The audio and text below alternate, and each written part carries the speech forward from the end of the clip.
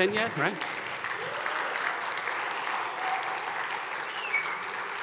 Wonderful, wonderful, wonderful.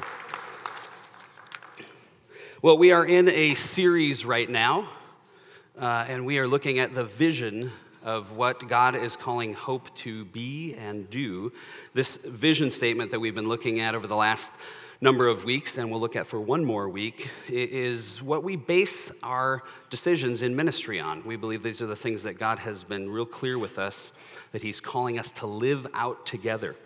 And so like I've had us do the past few weeks, we'll have you read this statement out loud together.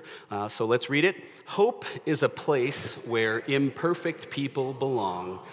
God moves, lives change, and love acts. And this week we're going to be looking at lives change. It was wonderful to have our membership coincide with this as well as communion. And so rather than me preaching a normal sermon, what we want to do is weave together different stories and testimonies of people that want to talk about how God has impacted and changed their life, how there's been a metamorphosis, really, in their life as a result of deciding to follow Jesus.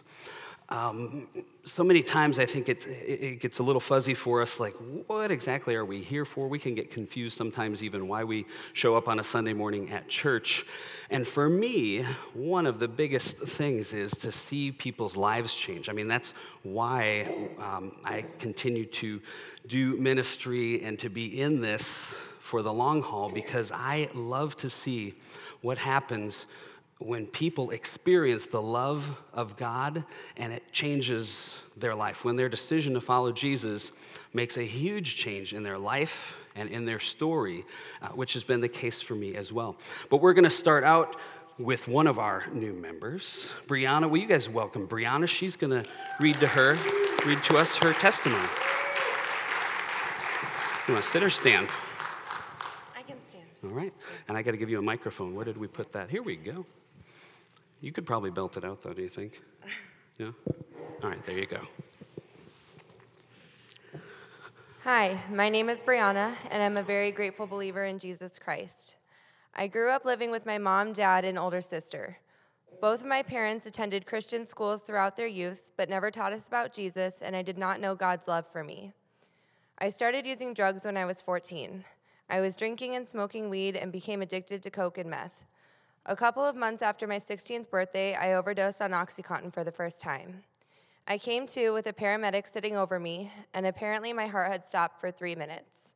I've looked it up since, and brain damage begins around 4 minutes.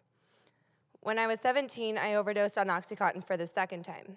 I spent weeks in the hospital and was in the ICU. I started using a few days after I got home. I also started using ecstasy and shrooms in addition to everything else, and when I was 19, I found out I was pregnant. I told my boyfriend at the time, and he said, "Well, you're going to take care of it, right?" I figured all of the drugs and alcohol I had been consuming had already damaged the baby beyond repair, so at 9 weeks and 1 day, I got an abortion. I was beyond selfish. Shortly after, I started using heroin. Heroin completely destroyed me. I began using needles and started living in my car. My addiction got so bad that I had scabs and sores all over my body and was grossly underweight.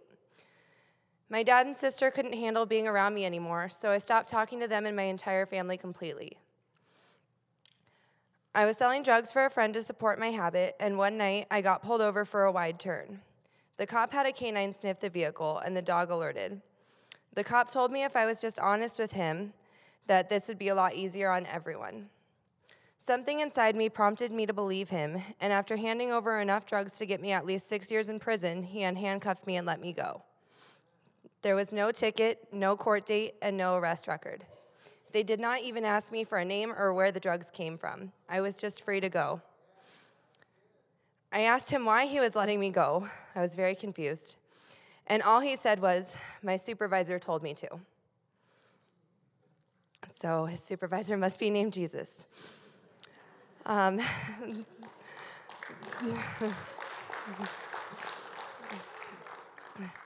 For I know the plans I have for you, declares the Lord.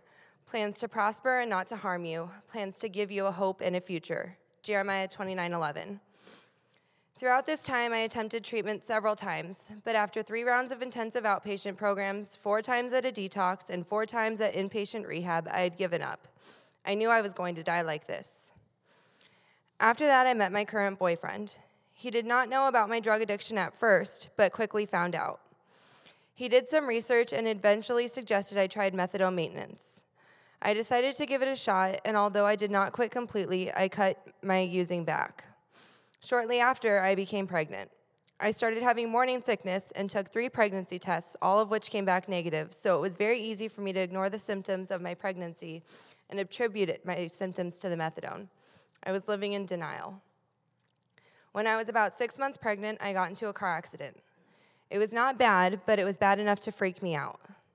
My immediate reaction was, "What are you doing? You could have hurt yourself. You could have hurt this baby." And when I finally allowed myself to think those thoughts, there was no turning back. I went home and talked to my boyfriend and quit using that same day.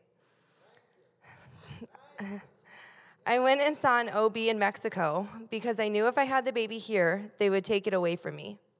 I found out I was having a baby boy and was due in just a couple of months.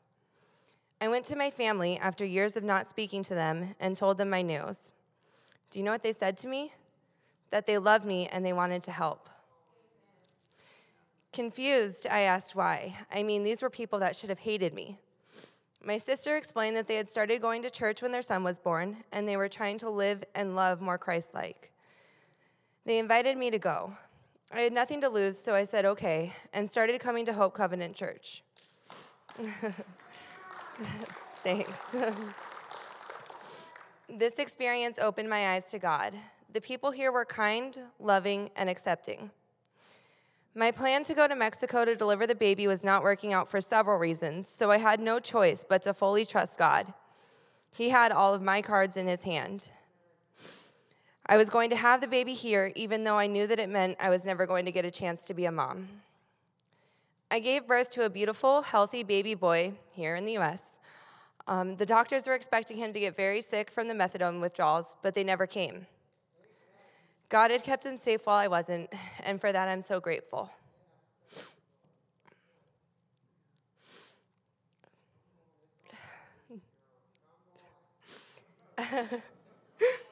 After telling DCS about the situation, they chose to let me keep custody of him.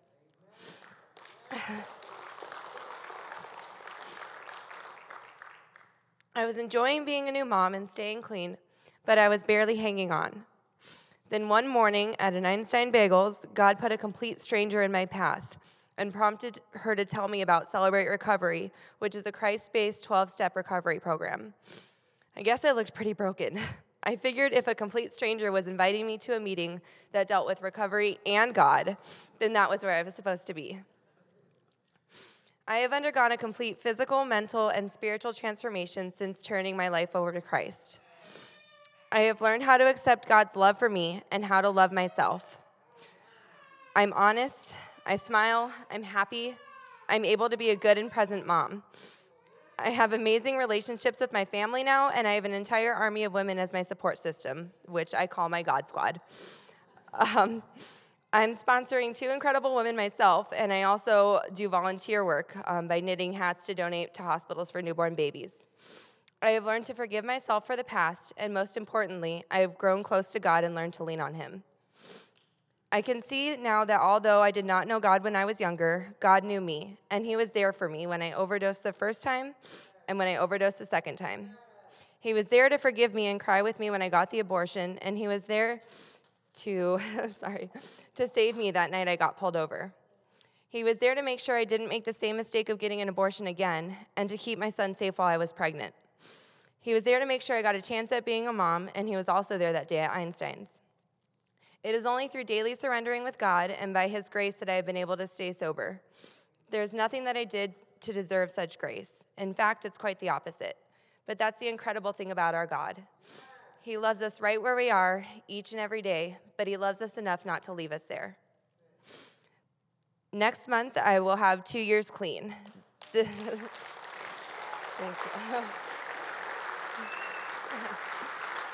Thanks.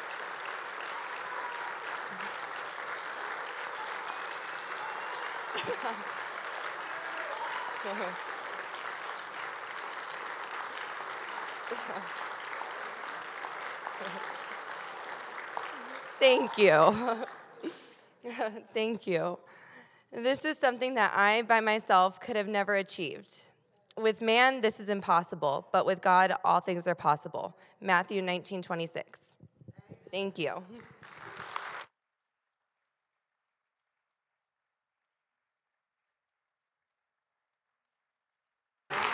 Yeah.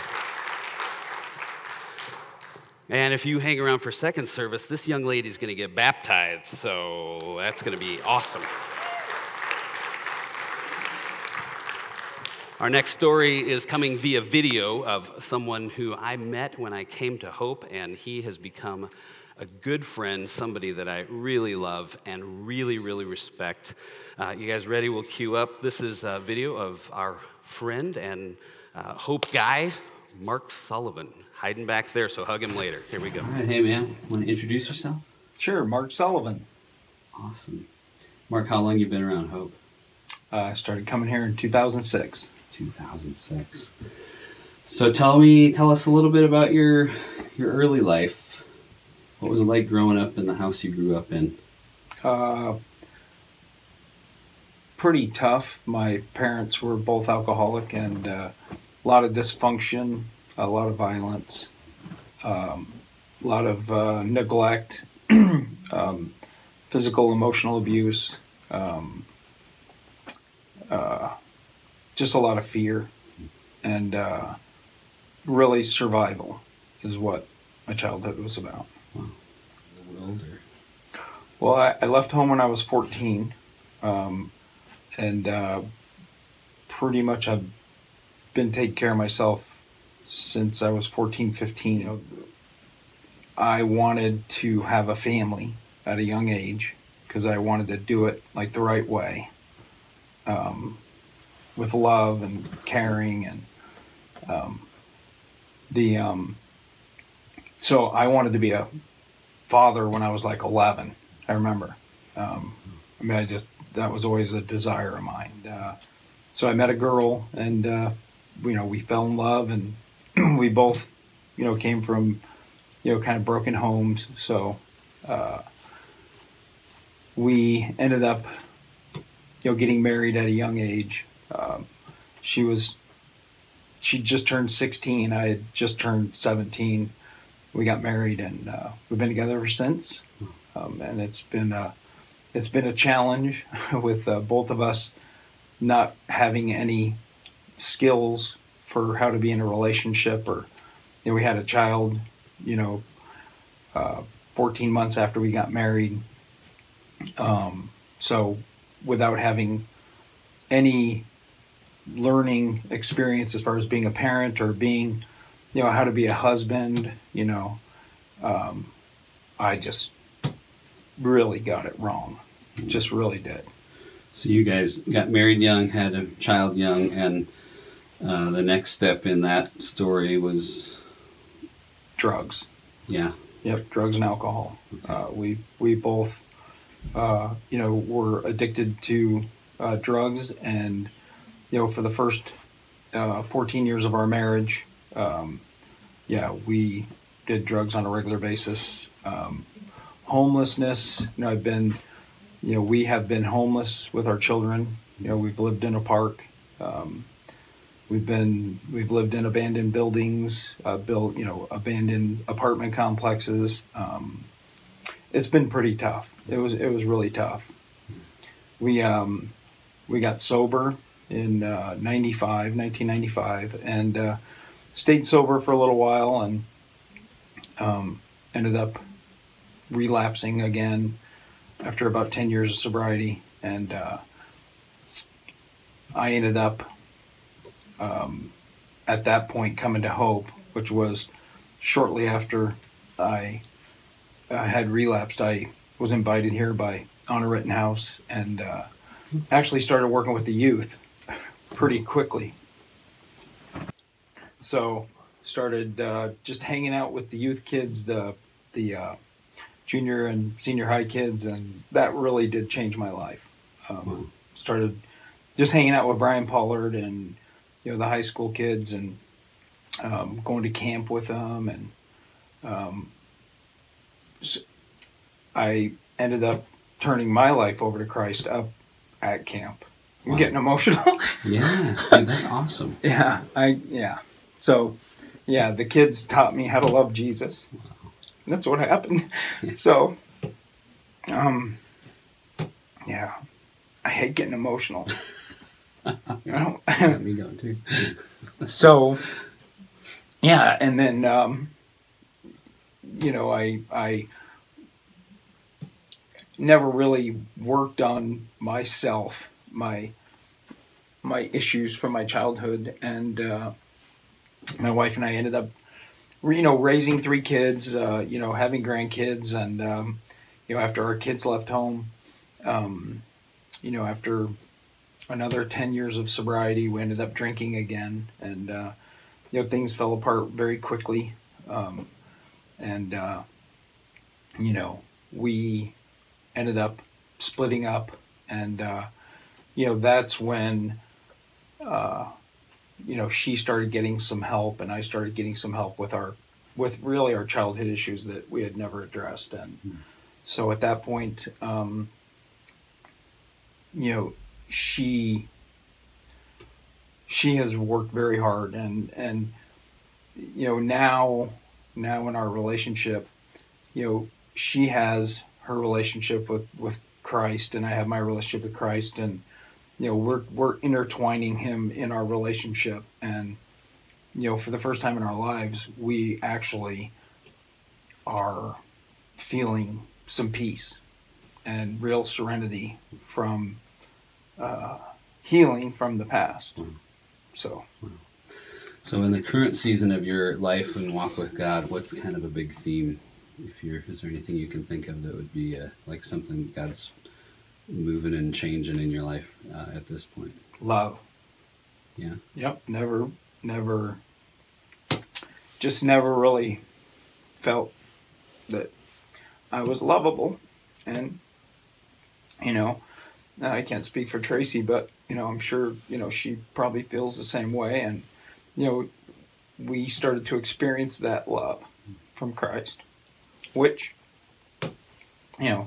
changes everything. I mean, that changes everything.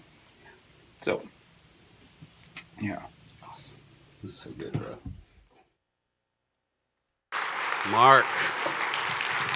Mark, will you and Tracy stand up? Love you guys.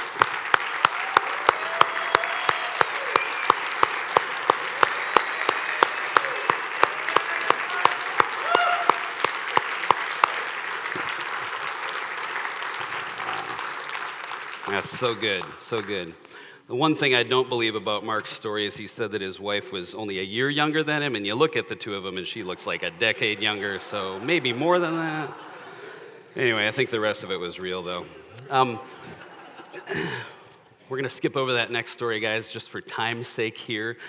Part of what I love about, one of the many things I love about these first 2 stories that we've heard, it's not just like a clean, like, hey, I found Jesus and everything was better forever and ever. Mark's story of transformation and metamorphosis included some relapses in it. And so many times I think people, when we have this huge change in our life where we come to Jesus and then there's an area that we struggle in, we think, well, maybe that wasn't real.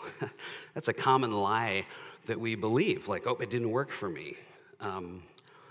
But to be in a community like this, where when we struggle, because we all still struggle, we can find people that will embrace us as we are. We don't have to put on a mask. We don't have to pretend to be somebody that we're not. We don't have to show up here and fake it. In fact, we frown on those things here. You can be real here, and you will find love, and you will find freedom, and you will find encouragement and a community of people that move you further along in your journey, in your freedom, in your wholeness. And I really love that about Mark's story in particular, the transformation, the metamorphosis of what happens when a life gets changed. It's a beautiful thing. It's a beautiful thing. There's another story that we're going to tell here.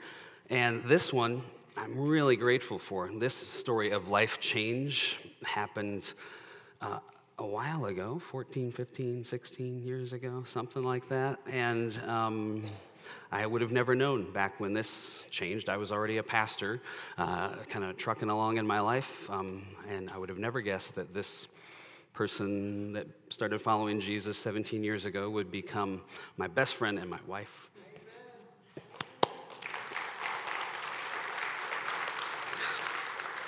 This is Heidi. Thank you, sweetheart. Whew, those are some good stories. I love to hear testimonies of stories just because, when you get along a little farther in your journey, those are so refreshing, and it reminds us of the goodness of God and how he changes a life. Mine, too, was a life that was changed. I came to Christ at 34. I wasn't raised in a Christian home. My dad kind of decided we'd figure out God on our own, and so I figured out lots of stuff besides God. I turned to an eating disorder, drinking, drugs in high school.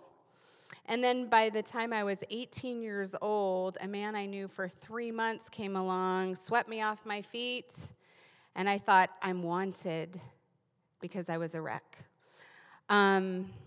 Little did I know I would spend the next 15 years struggling through an unhealthy relationship until at the age 33, that relationship ended in divorce.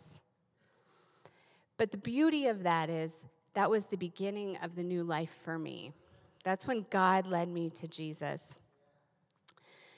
God used many people to draw me to himself. A woman I worked with would say quite often, Heidi, God loves you. Whoa, God loves me? How could he love me? I'm a mess. My kids had started going to church to get through this painful season in their life. And my daughter, I'd pick her up from discipleship group, and she would tell me stories about God that she was learning. And I'm like leaning in, wondering about this God. So I started reading the Bible. A friend of mine told me, don't start in Genesis. Start in the book of John. Whew, right past Leviticus. Yes. And it's in the book of John I found my story. And I didn't really get Jesus before then. So in John chapter 8, you'll hear the story of these Pharisees that brought a woman before Jesus. He threw her down at his feet and said, what would you have with this woman? She's been caught in the act of adultery. We should stone her. And in that moment, Jesus bent down and wrote something in the sand with his fingers. We don't know what he was writing. I don't know, maybe perhaps it was the sin that they had. And he stood up and he said to the crowd, let you who is without sin cast the first stone. Wow. When I read that, I'm like, who is this Jesus? He protected her. He saved her. Well, if he can do that for her, could he do that for me? So I started reading the Bible a little deeper. I pursued Jesus a little bit more and more. He felt safe to me all of a sudden. Didn't feel like this God I was trying to get away from, trying to hide my shame from. And then one day on my way to church, I called my daughter from the car. Just kind of happenstance, happy-go-lucky. I'm on my way to church. God is good. Life is good. I didn't still have Jesus in my heart at that point in time. And it blew up into a huge fight. That took me a bit off guard. I was just slightly rattled that day. So I get to church. Where's my friend? Where's the normal preacher? I'm a mess. There was a guest preacher from Teen Challenge there that day. And anyone who's gone to an Assembly of God church knows there's always an altar call at the end. But on this day, the pastor stops in the middle of church. He turns towards me and he says, there is someone in this room that sees God as though he's out there, and you're trying to figure out how to get him in here. I'm like, whoa, this guy's reading my mail. Because that is actually the conversation I had just had with God that morning. So I said to God inside my head, God, if you're talking to me, I'm going to need a little more evidence. So the pastor turns to my direction and says, it doesn't matter that you're a manager. You still need to do this. Holy cow. He's definitely talking to me. I had been a manager at the time. What are you asking me to do, God? And the pastor says, you can do this in your seat, or, I'm thinking, yeah, I'll sit in my seat, whatever he's asking me to do. Or you can come to the front of the church because it'd be a sign of humility. I was the only one to walk at the front of the church in that moment, at that time. All I remember is the pastor laying hands on my head, praying over me. People were surrounding me. They were praying over me. And he said, God must have a really special plan for you to call you to the front of the church. And I accepted Jesus in that moment, on that day. So, thank you, Lord. But, as it is, we have an enemy that wages war against us, and he started getting into my head again and telling me it wasn't real, telling me that it was a setup, so I started to doubt.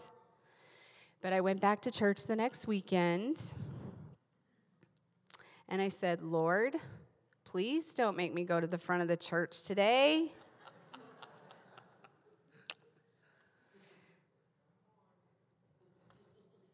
And so on that day, again, the Assembly of God always had the altar call every day, but the pastor that day, the regular pastor, said,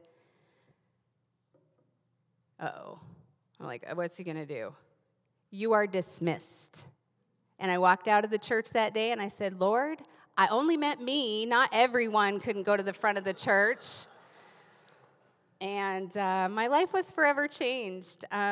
6 years later, I was working for Food for the Hungry, a nonprofit Christian organization serving the poor around the world. 14 years later, I met this wonderful man and got married. And then 16 years later, I'm here with you. We're here with you, and it is just such a gift. So from train wreck to setting sail with Jesus, that's a beautiful thing.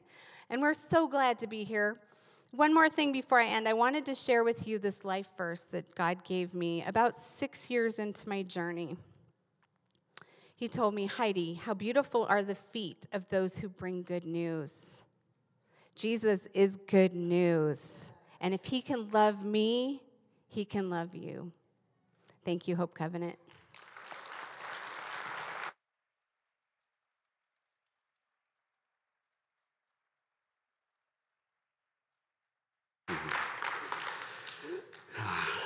I really love that story. Well, we have lots of stories we could tell. We even have some more on video that we're going to save for later. But I know that we would be missing out if this morning we didn't end this message with an opportunity to invite anyone here who has not made that decision to follow Jesus to make that decision today. And you might be here and you might have come a bunch of times before, or maybe this is your first time here.